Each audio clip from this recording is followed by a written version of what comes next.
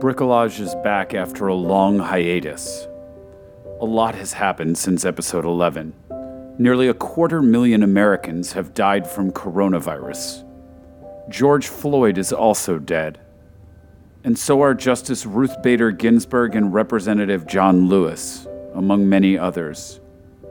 Joe Biden is not dead, but he is still very old. Donald Trump is still an asshole. The American West is on fire, and so are shares of Zoom. It's a lot. So many small businesses, the blood, the sweat, effort, love, sacrifice given by these people to these corporate forms, to their livelihoods, many of them may never return. It's a lot. I don't know what it's like to be black, to feel other. As James Baldwin once wrote, I imagine one of the reasons people cling to their hates so stubbornly is because they sense once hate is gone, they will be forced to deal with pain. It's a lot. Both that hate and absolutely, definitively, also that pain. Already more than 4 times the number of Americans who died in the Vietnam War have died from coronavirus, and the number of fatalities shows no sign of slowing down. It's a lot. Amy Coney Barrett is now the 9th justice on the U.S. Supreme Court. This means that 5 of the 9 justices on the Supreme Court were nominated by a president who lost the popular vote at least once. That's more than half. So 55% might not seem high, but given that context, it's a lot. As of mid-October 2020, over 4 million acres of land in California alone have burned. That's a lot. Indeed, it's all a lot. It's profound and devastating and overwhelming. So there won't be a Bricolage opening sketch. There'll be plenty of time for those later. Instead, we're going to start this stupid podcast with some important words from the late, great John Lewis, speaking at the March on Washington on August 28, 1963. Those who have said be patient and wait, we must say that we cannot be patient. We do not want our freedom gradually, but we want to be free now.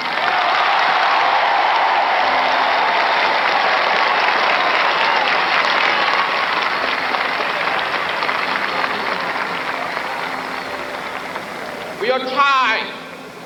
We are tired of being beaten by policemen. We're tired of seeing our people locked up in jail over and over again. And then you holler, be patient. How long can we be patient? We want our freedom and we want it now.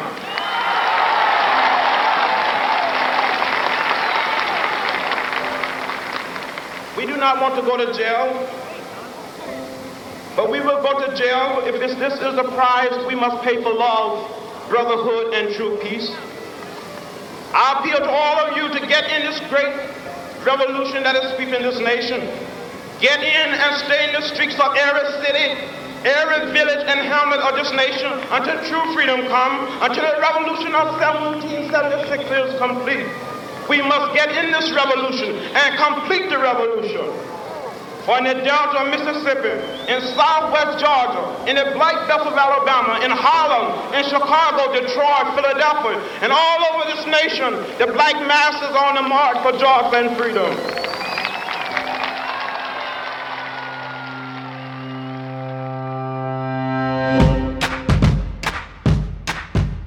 You're listening to Bricolage. Truth, comedy, politics. With your host, Lev. On this episode of Bricolage, we'll hear from our new sponsor, Willstone, a few times, and I'll chat with a former lobbyist and Trump supporter who's also an old friend from college, Barry Shapiro. Plus, trivia as always with small business owner Josh Ellis. But first, sponsors. This episode of Bricolage is brought to you by Blue Canopy, the newest musical project from Bricolage theme song mastermind Alex Schiff. Blue Canopy. Listen wherever you stream your music. Also, by the email you just got from a website you bought shoelaces from in 2011, reassuring you that their new COVID cleaning procedure is state-of-the-art. Guess what? It's not state-of-the-art, and fuck you and the ventilator we're all going to need soon. And finally, this episode of Bricolage is brought to you by gaining weight during a pandemic. You've heard of the Freshman 15, well, this is the COVID-19.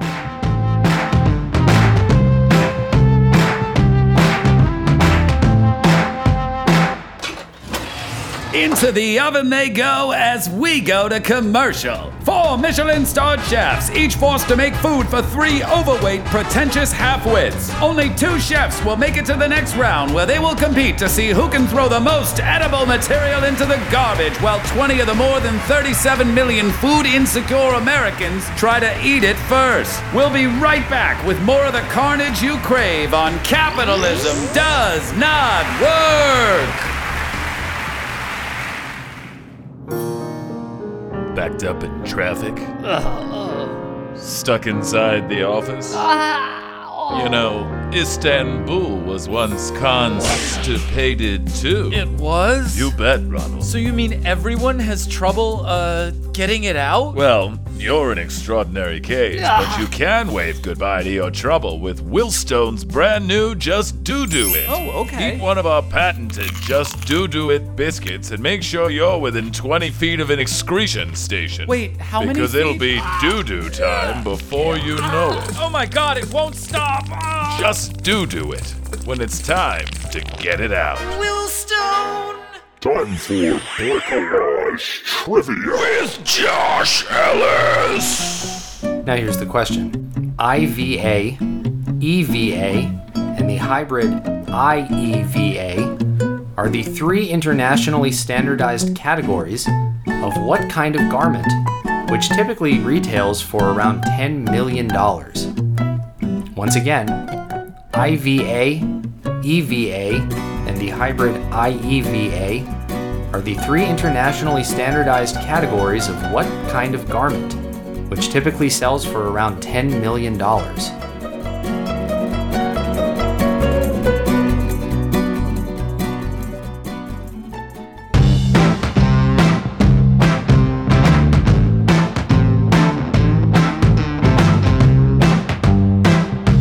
For this episode of Bricolage, I spoke to a friend of mine in the spring of 2019. It only took me a year and a half to post, and pretty much nothing has happened politically since then. For what it's worth, when I reached out to Barry prior to posting this episode, he noted that if Trump loses his re-election bid, it won't be, quote, based on his governance. It'll be because he's an overgrown child. Barry confirmed that he did indeed vote for Trump in the 2020 election, but added that he hopes Trump, quote, leaves office for one reason or another because President Pence would be, quote, calm and measured. Barry had briefly wavered in his support of Trump several months back because of the president's, quote, politicization of wearing a mask and general messaging around COVID. Look, I think we touched on a lot in this conversation, and I think it's as valuable now as it was when we had it, even as I record this intro 2 days before the 2020 election. So without further ado, here's me and Barry.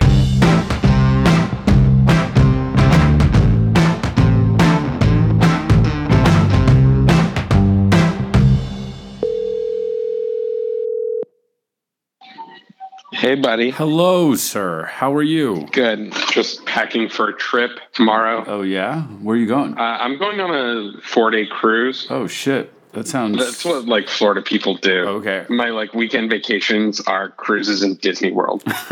I've never lived in Florida, but I guess once you get there, that's what you're required to do. You have to go on cruises. I don't know how that works. But I mean, you pretty much have to love Disney World. People who don't like Disney World are ostracized. I like Disney World. I mean, it's okay. I wouldn't, like, want to go there more than, I don't know, once every 10 years, 5 years. Am I supposed to, like, is it more frequent? That's, I don't know. I mean, there's a lot to do. At Disney? Yeah. Oh, yeah. I mean, is there? Like, there's multiple parks. Yeah, but the parks are huge. There's different experiences. I mean, they design things. And there's all the hotels and the bars, the shopping, the events. I always forget that you're a travel guide now for Orlando.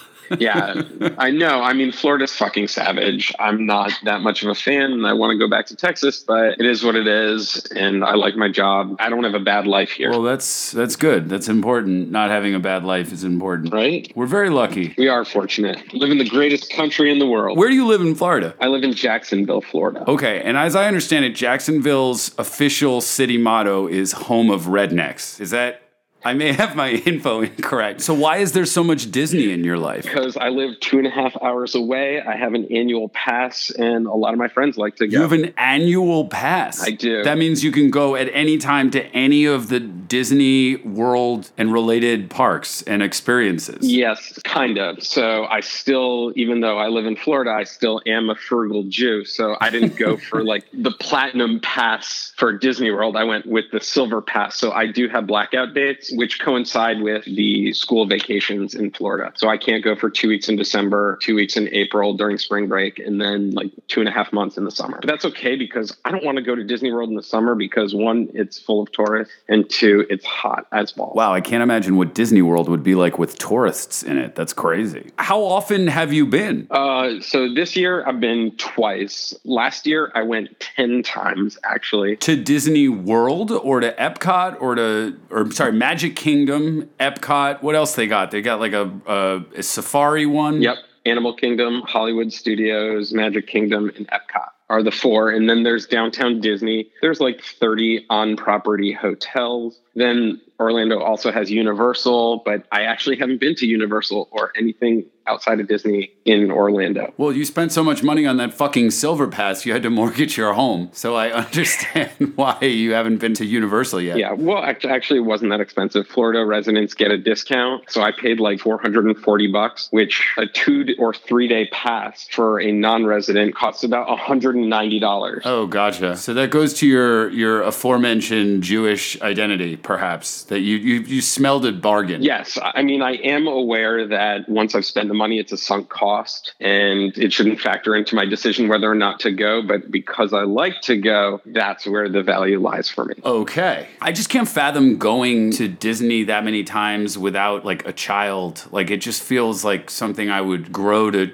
like truly hate. Like I might just like beat the shit out of a 6-year-old and just snap. So it's fun. And you know, you can now get alcohol in all the parks. Oh, that's huge. Yeah. When did that happen? Before I got to Florida 2.5 years ago. But here's the real kicker. Because so many people have food allergies, they now allow you to bring food inside the park. So I just put a thermos of vodka in my bag and they don't care. They're searching for weapons and drugs. They don't care if I bring in alcohol. So I get pretty lit. Are you just on the line for Space Mountain waiting to take a leak for like 2 hours? Or what are you doing? I don't really drink so much at Magic Kingdom or Hollywood Studios because they have the rides and I get severe motion sickness. I still go on the roller coasters. I just take Dramamine and Zofran, but I'll drink at Animal Kingdom for sure. And I definitely drink at Epcot. Dude, I fuck at Epcot. I mean, there's not a single thing I haven't done at Epcot. All right, well, listen, I brought you on to Bricolage for many reasons, one of which has to do with politics, but I'm going to put that to the side for a sec. So you and I have known each other since college. We go back quite a ways. We both grew up in the Northeast. We're both Jew-ish, as it were. Mm-hmm. We both are fans of marijuana. Correct me if I'm wrong on this. Yes, I am a fan, but I haven't done any drugs in multiple years because federal law prohibits me from owning firearms and being a user of recreational illicit drugs. They actually ask you a question on your background check. Are you an unlawful user of drugs? If you answer yes to it, you're prohibited from purchasing a firearm. And I believe, I mean, I'm not an attorney, I'm just a master of the business, that you actually can't even own firearms if you are a user of drugs. Well, I am an attorney, and anytime somebody asks me for legal advice at work or otherwise, I always say you should ask a lawyer. I don't know the answer. You're not that kind of lawyer. Yeah, meaning like I don't swing that way. Right, you're a corporate sellout, no, not I meant criminal like defense attorney. No, I meant like that's true too, but I meant like if somebody tries to like put their hands on me and grope me, I'm like, I'm not that kind of lawyer. I'm not that kind of girl, Fred. So, but after college, I moved to LA. I was trying to make it as a screenwriter, and now I'm a lawyer. You moved to DC, and you worked on K Street for several years, 3 years, 4 years, something like that? Yes. K Street in the parlance of DC is where, well, it's literally the street, but it's also where the lobby lobby firms are, and it's sort of differentiated from the Hill where the congressional staff and Congress sits. So, but can you answer a question for me that I genuinely, like, I'm not trying to be snarky, I really don't know the answer. What does a lobbyist do? That is a fantastic question. So right in the First Amendment, there's the right to petition government for redress of grievances. So lobbyists are people's voice in DC. Not everyone can have boots on the ground in DC and be heard by their elected representatives and officials within the executive branch department. What we do is we convey the message on behalf of our clients, whoever they may be, whether it be a nonprofit or a special interest group or a big corporation with very narrowly focused interests. We cultivate relationships with policymakers. And then on top of that, we advance their interests through educational causes. So I like to say that there are two types of lobbyists. There's your grassroots lobbyists. They're the ones who are cultivating a groundswell of support for a particular issue. And then there's your access lobbyists who are more commonly portrayed on television. And they're the ones who have the connections to people and curry favor and just do the trade-offs. They have personal relationships with people so they can get into or get in front of specific policymakers. When you say trade-offs, I assume you're not talking about quid pro quo, because as I understand, that's illegal. No, it's like horse trading. So think of it this way. Let's just look at Congress. Let's not even look at the executive branch, the regulatory agencies. You have 435 members in the House, plus a few non-voting delegates. You have 100 senators who really are at a point where they have to delegate a lot of their authority to their congressional staff because they have to fundraise a lot and they have families that they have to take care of and be a part of. They have lives. They're not perfect. Our job is to synthesize information into one-pagers, essentially, and educate them. Half of the battle is getting in front of the policymaker because their time is limited. So what my firms did was we would work through the ranks, and for areas that our companies and groups that we represented, that they had people in that congressional district, we would talk to the legislative correspondent and the legislative assistant and the policy director or legislative director, the chief of staff. And hopefully at that point, when we could get an on-site visit with our client, we would be able to meet with somebody of power, meaning the congressperson themselves or the chief of staff or a committee staff member. So there's a ton of legwork that goes into it. Right. Something you just mentioned. So you said as long as your client, as long as the lobbying firm's client actually was a constituent in some way, correct, that would be the representative or the senator that you would reach out to. So in other words, if you were representing an organization that did not have a single footprint, either no employees or no sort of stream of commerce in Iowa, you would not be talking to any senators or reps in the state of Iowa. Well, that's not entirely true because all of these congresspeople and senators sit on various committees. So, we touch the committees, but when it comes to floor votes, you really focus on the areas in which lives and jobs are affected.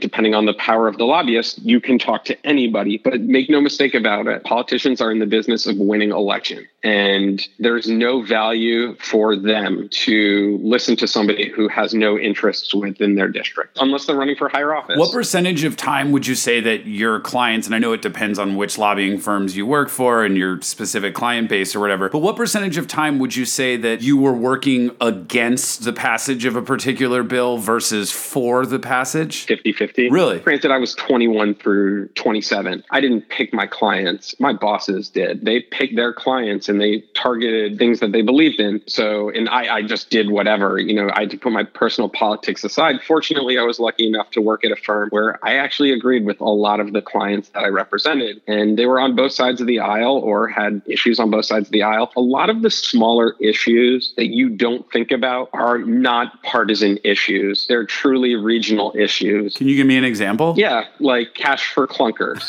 Do you remember that policy? Yeah, the car trade-in. Yeah, car trade-in. I always say cash for clunkers when I meet somebody who kind of sucks. I'll turn to my wife and I'll say, this guy's cash for clunkers. So it's taken on new meaning for me. But yeah, sorry, keep going. In areas that had a lot of older cars and a lot of SUVs, people were looking to downgrade to something more economical. It was more advantageous for that area. Likewise, let's look at ethanol, right? Ethanol is a completely regional issue. There is no environmental benefit to it. That's been long disproven. And a lot of the environmental groups have withdrawn their support for corn water-based ethanol. You have corn growers in the Midwest Right. who benefit from it, right? Society at large, in my personal opinion, does not benefit from it. Not a lot of corn is grown in Long Island, right? So what's the point of someone really advocating for federal subsidies for biofuels if they're a representative from Long Island, from Syosset or Jericho? There is none. You want to give out my parents' home address too while you're at it? Yeah, why not? Are you able to talk about what firm you were working at? It was more than one firm, or it was one firm in particular? So I worked at one firm for 3.5 years. And then after the 2010 elections, I realized I could make more money just by doing contract work. So I was just a free agent doing research and policy analysis and helping coordinate. So when you were at your firm, you spent some time working for Andrew Wheeler, who is now the head of the Environmental Protection Agency. Yes. What was that like? I actually worked at the firm before he got there, and we recruited him off the Hill. And he is just a great person. He is a JD MBA. He's a member of Mensa, really personable, really funny, fantastic manager. He's the kind of guy that spent time teaching me the ropes and letting me explore policy areas that I was interested in and run with things. Personally, regardless of your opinion on the Trump administration's environmental policies, I think that every American should be feeling very lucky that a competent manager is at the head of a 15,000 person government agency. Well said. So do you have any thoughts on his predecessor, Scott Pruitt? Not really. I don't know him. And to be honest,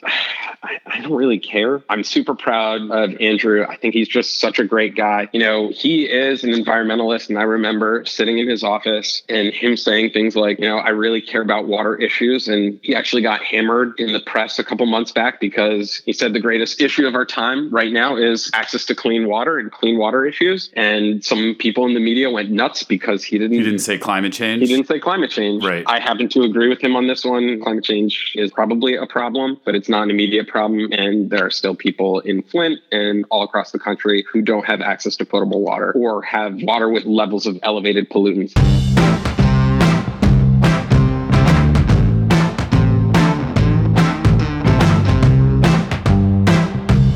I'll give you the final word. Look, this is uncharted territory. The President of the United States has a Pinterest board, and he's pinned to that virtual board a map which depicts Nova Scotia as part of the United States. We have to treat this as a change to American foreign policy because it very well might be. All right, well, that's all the time we have. Thank you to Frank Partridge, our resident social media expert. Always nice seeing you, Frank. My pleasure. After this commercial break, yet another tell-all book from a member of the president's inner circle has been announced. This one has a unique title. How many words does this need to be for me to get paid? More when we return. So there's no guard at the back door, eh? Yeah. Everything leaves when it pleases? Oh, it's like a diesel train through drywall, except the wall is my shorts, and they're not dry at all. Who, what, when, where? Diarrhea. Is it that obvious? Ronald, it's like Mitch McConnell in a Dominican neighborhood. I need help. I just wish there was some way to make it stop. I suppose Suppository right. Introducing Clog Rump. Suppositories from Willstone. The opposite of a plunger for your rump. Clog your rump with Clog Rump today. You were there during the end of the Bush presidency and the first part of the Obama administration. I was going to ask, what's it like to work there as a conservative, and is it different depending on who occupies the White House or the Senate or the House? Completely different. In the Bush years, people were very good looking and liked Georgetown. And as soon as Obama took office, all the fat, ugly people took power. I'm not making this up, unfortunately. And then the bar scene changed significantly and the seat of power really changed. You know, people get arrogant when they're in power. And I'm sure that it was like that in the Bush administration, in the Trump administration. Republicans feel that they're in charge. That doesn't change the fact that we're still one country and you have to be nice to each other. But we don't live in that day and age. And I wanted no more of it after 4.5 years. Yes, we have to be nice to each other. That's why the Obama administration is full of fat, ugly people. After DC, you moved to China. I visited you while you were there. You lived there for a couple years. You had lived there as well during college. college. Can you talk a little bit about China? I despise China and communism. I think the reason why I was an international area studies major with a focus on East Asia, predominantly China, was because I thought China was a land of opportunity. And I thought, oh, I'll learn Mandarin, I'll learn Chinese history, I can do business here and beat China. And nobody beats China. President Trump is probably the hardest line person towards China. And although I wouldn't say he's beating China, he's actually putting up a great fight. So when it comes to his trade tariffs, I'm 100% on board. I do understand and recognize that they may be hurting parts of America and raising the cost of living, but this is a truly necessary evil. It's not a righteous evil. Mm-hmm. This is a long-term battle. Half of their industry is supporting foreign nations in their manufacturing, and then part of it is copying it. So it's part of the culture, though, right. The art of copying. I remember when I was doing a lot of research on intellectual property when I first got out of law school, I was doing some cross-border deal making, including some joint ventures in China. And it's not necessarily culturally considered incorrect to steal or borrow or copy in China. If anything, it's considered flattery. My theory on the root cause of this, because I taught English in China and I taught English to adults and I did corporate English training. The Chinese education system is based on pure rote memorization. The things that we value in our education system, like creativity and individualism and critical thinking, those are skills not taught in the Chinese education system. So they are not trained to innovate. That's not to say that there isn't an incredible art scene and music scene within China. Yes, they do have their creatives. But as far as China as a country, putting aside the political aspects, what was that like? What was it like for you to move over there, to live there, to become part of Beijing? I loved it. I was very fortunate growing up that my parents inspired a love of travel and kind of helped me develop a sense of fearlessness when it comes to putting myself out there and living amongst things that I'm uncomfortable with. You know, I spent a lot of time studying Chinese culture and politics and business and history. So it wasn't like a true culture shock. I went in with an open mind and open heart saying, I'm going to absorb as much of it as possible. But there are things that are incredibly grating on you as an American. The first of which is the pollution. There were days where you just did not want to go outside. And I can't remember exactly when it was. On top of the U.S. Embassy is an air quality index, or was an air quality index reader. And so they would always put out the AQI in China, and it was never supposed to go above 800. California tops out at like 150. So they never expected it to go out above 800. And at each level, they have some sort of verbal warning. So, you know, like dangerous, don't go outside. And after 800, the programmer, thinking that it would never get this high, wrote, it's fucking polluted. Needless to say, one day it did get above 800 and it said fucking polluted. And then the other thing is our version of common courtesy is completely different. So there's not a lot of forming lines. I think you remember that. I like to say that it's because you have a nation of only children who have never learned to share. That's ironic in a communist country. Well, communism is all about for the common good, is it not? Oh, I see. I just assumed that they know sharing, the collectivization, the idea of common. Right. So your sense of personal space and forming lines. Oh, I see. It's really more cutthroat than anything. Yeah, it's a little counterintuitive when you phrase it like that. But yeah, I mean, they don't know how to share anything. They don't know how to share personal space. They don't know how to share the road. This is a vast oversimplification, but there's the concept of space in China, which is like this thing of honor, I guess, and how it reflects upon you and your family that we don't have. Ours is more along the lines of pride. Theirs is slightly different. As I understand it, you voted for Donald Trump in 2016. I did not. And you've told me that you're probably going to vote for him in 2020. I didn't say probably. I will vote for him again. Why did you vote for Trump in 2016? And are those the same reasons why you will vote for him again in 2020? I can answer that, but let me start by saying I will not vote for him for the same reason. The reason why I'm going to vote for him again is because ultimately my tax burden is less. I love what he's done with Israel and China, and part of the reasons why I voted for him in the first place. I like his energy policy. There are areas where he's faltered. I think this bump stock ban was a gross overreach. And I want to preface by telling your two listeners that I'm not a conservative. You're not a conservative. I am conservative on specific issues, but I'm more libertarian.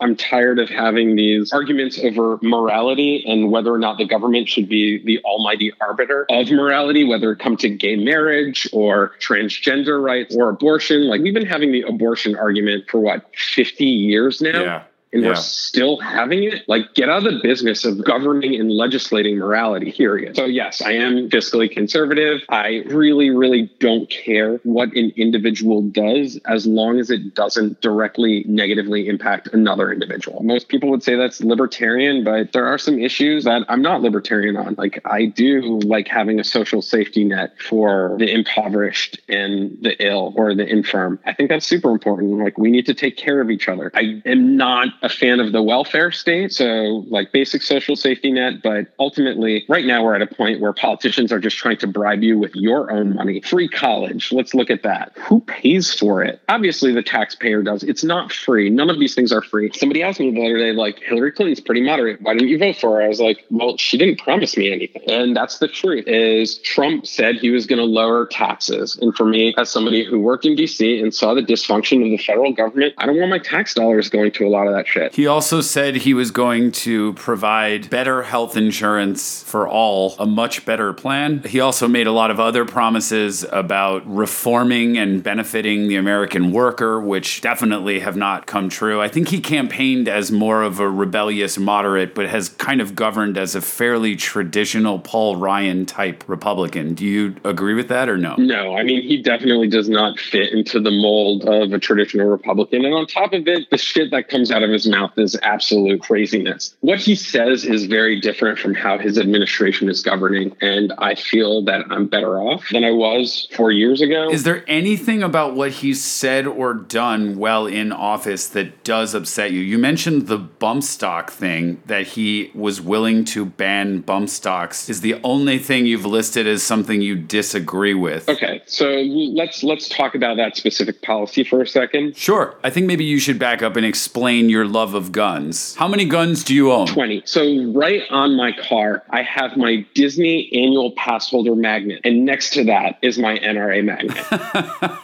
I got to Texas after moving to China and somebody took me shooting. And I already knew that I felt pretty strongly about the Second Amendment as a true differentiator of what made the United States great. Did you grow up with guns? No, I grew up in a liberal Jewish household in Connecticut. I had fired guns before. I did riflery 1 year in high school. And, you're shooting 22 long rifle, like little target rifles, baby shit. I'd been to the range a few times in college. I think I went with you to the range one of those times. Probably. I mean, remember we bought a shotgun? There was a bet for $50 that Walmart wouldn't sell him a shotgun while he was visibly intoxicated.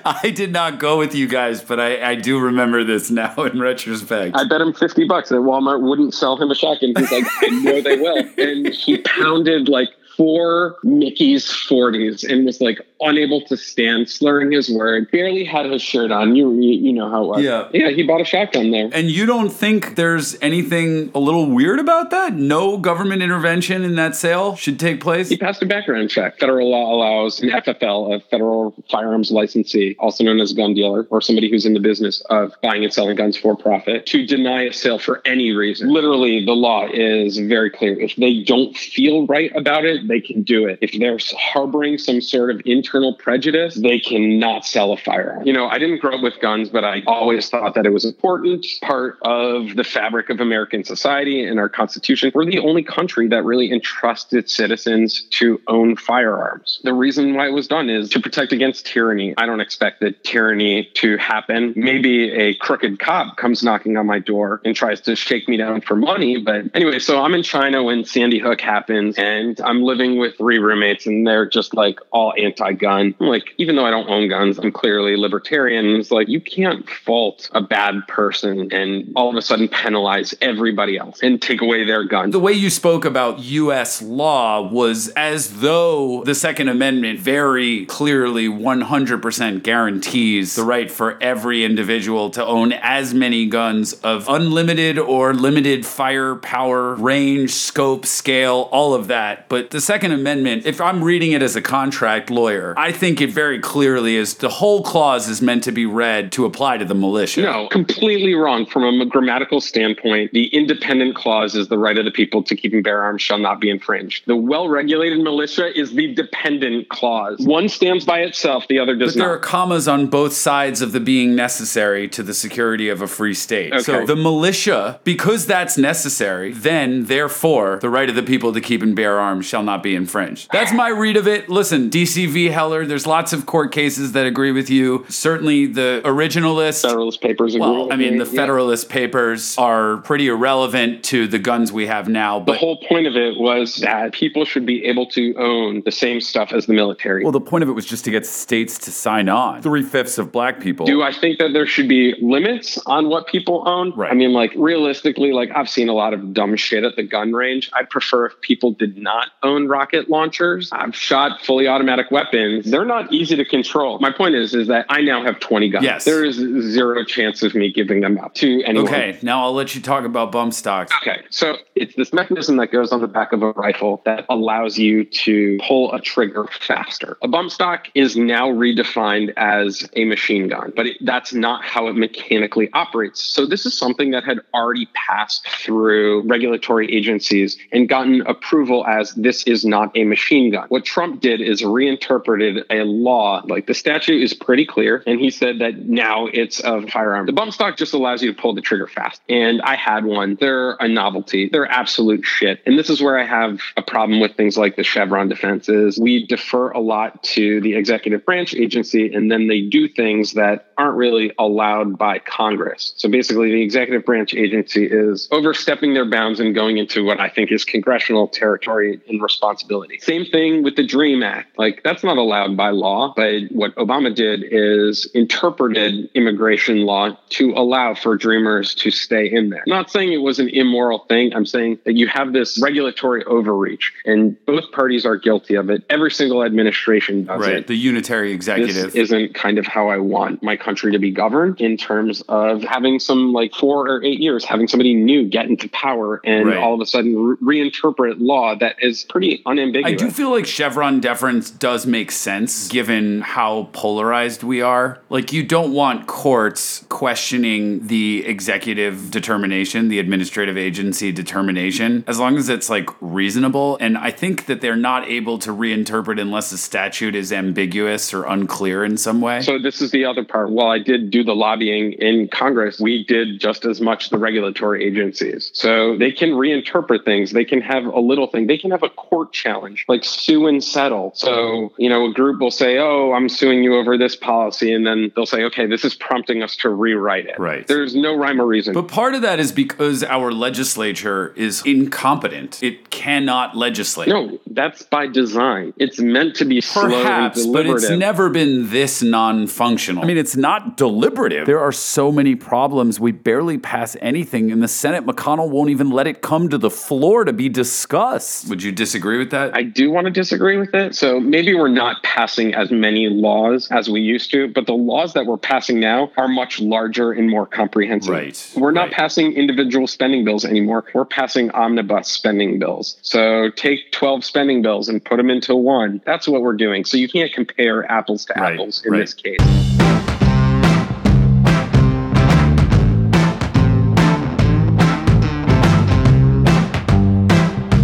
Time for Bricolage Trivia Answers with Josh Ellis. The question was IVA, EVA, and the hybrid IEVA are the three internationally standardized categories of what kind of garment, which typically sells for around $10 million. The answer, a spacesuit. That's it. That's the answer. That's all I got. Dippin' Dots and Tang are not very tasty. Either we have police officers and they act with the same reckless disregard for human life as our great military, or we have no police and the laws in society will break down. There is no middle ground. Thank you for your call and for your patriotism, Patrick. We're going to go to a sponsor in just a sec, but first I just want to remind everybody that there are libtards out there laughing at us. We have to win.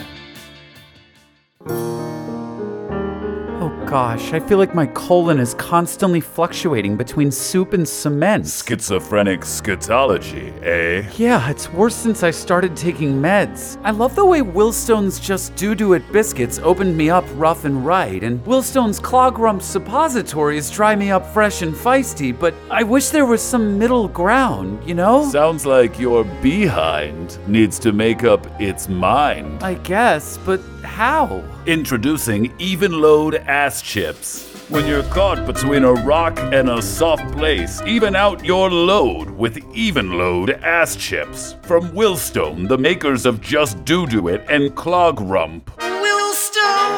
Back to guns. Yeah, well, actually, I want to go back to Trump because that was the original reason why we talked about bump stocks. You said that that was the thing you can think of that Trump was wrong about. And I was wondering if there was anything else that you thought he was wrong about other than that reinterpretation. Well, I think he's wrong on this abortion stuff. I'm not just pro-choice. I'm more along the lines of like, let's not bring unwanted children into the world, period. Okay. So I guess that makes me pro-death. You're not on board with Neil Gorsuch or Brett Kavanaugh? No, of course I'm on board with them. I agree with them on mostly everything else. Just because I don't agree with a person on one issue doesn't mean I should hate them or not support them. You have to look at somebody in their entirety. You want to know something that I'm pissed off at President Trump at is I wanted us to cut federal agencies and cut federal spending, and he hasn't. Why are we still spending money on half of the grants that we do? If we're not cutting back defense spending, why aren't we making defense spending smarter? What else has upset you about Trump? Not that much. Charlottesville? Both sides? Honestly, whatever he says, I just kind of ignore it. It's really what he does. What about the way he speaks about dictators and authoritarian leaders around the world and the way he criticizes traditional allies and the heads of states that we have a friendly relationship with? Putin, Kim Jong-un, Bolsonaro. Who gives a shit? He's pandering. He wants media attention. I like President Trump. He amuses me immensely. And the way that he's governing is completely different from what he's saying. He's provided a very even keel in terms of government stability. Businesses are always looking for certainty from government action. And you think that this president has provided stability to the business world? Yes. The trade war, all of his threats. I feel like every CEO is on edge. I don't see it the way you do. The trade deficit in 2018 was its highest since 2008. Look, he's deregulating, which businesses have been asking for. Job market is phenomenal. Unemployment is low. The economy is growing. What about T-Mobile spending all these money at Trump hotels to try and curry favor with him? What about how eminently corruptible this president is? Perhaps you could also say he's eminently corrupt. Does that give you any pause? I don't think anyone is incorruptible. The power of the almighty dollar is supreme. What about any of the Russia stuff? The fact that Don said, we're interested. Don Jr., I mean. Yeah. None of that feels a little weird? No, I don't think that feels weird at all. I mean, like, let's be honest. I would dig dirt on Hillary Clinton, too. The fact that they had it and they were offering all the details about Trump taking money from Russian banks, Eric Trump saying we get all our money from Russia. You don't think there's anything a little weird about his involvement with that country and its oligarchs? No, the dude's a businessman. Of course he's going to take money from Russia. It's smart business. I don't think Warren Buffett takes money from Russia. Warren Buffett doesn't need money because he sells stock and has like profitable industries that he has sources of revenue to continue investing. Oh, as opposed to Donald Trump's Jimmy Buffett style licensing source of revenue? Yeah. I mean, did you ever have the Trump vodka? It was pretty terrible. But I never tried it. Have you actually tried it? Yeah, it was in like a reverse obelisk shape. It had a gold thing, a big Is that what you bring to Disney World? Old cases of Trump vodka? What upsets me the most isn't how he behaved or what he did. It's the fact that now I'm hearing people who are legitimately upset that our president is not a Russian agent. I mean, the narrative is over as far as I'm concerned. Like, there is no conspiracy. There was no coordination. There was like probably bad acting. And like, you know, he's kind of an idiot. You think he's purely stupid? I don't think he's stupid. I think that he's an inexperienced politician. Obama was a fluke, but people don't rise to the top because they like are just handed it. They earn it. Politics is a full contact sport. A lot of the people who have been in it for years have accumulated power over time. time because they've made mistakes and they've learned from them. There's a lot of groveling. There's a lot of apologizing to your constituents. People admit that they were wrong. Kirsten Gillibrand used to be a conservative from upstate New York. Well, she wasn't a conservative. She was a moderate. Yes, moderate, but conservative Democrat. To be a moderate in either party is increasingly difficult. Right, and now she's a self-styled ultra-progressive. Granted, she represents New York City liberal elite, but people change. You once told me a great joke about Chuck Schumer. Speaking of my other senator, what is the most dangerous place in Washington, D.C.? Between Chuck Schumer and a microphone. Here's how I feel about Donald Trump. I wrote a post on Medium, which is obviously the most important piece of journalism you'll ever conceive of. But I wrote a post on Medium that I published right before his inauguration, where I basically urged him to find his inner humility. Because I think he's like a walking study in confirmation bias. I think he's like a pathological dilettante with just like a total delusional, overinflated sense of self. And I think when you're the president of a privately held real estate company, you're not used to public scrutiny, and there's no accountability beyond the bottom line, and you're not used to people questioning what you do and say, or criticizing your mistakes, or pushing back on your impulses for better or worse. And the US government is very different. In fact, it's the polar opposite. The president is like a PR figurehead. Yeah. What he says matters, what he does matters, how he speaks matters, who he speaks to, what he speaks about. And you saying that you don't care about that stuff, to me, is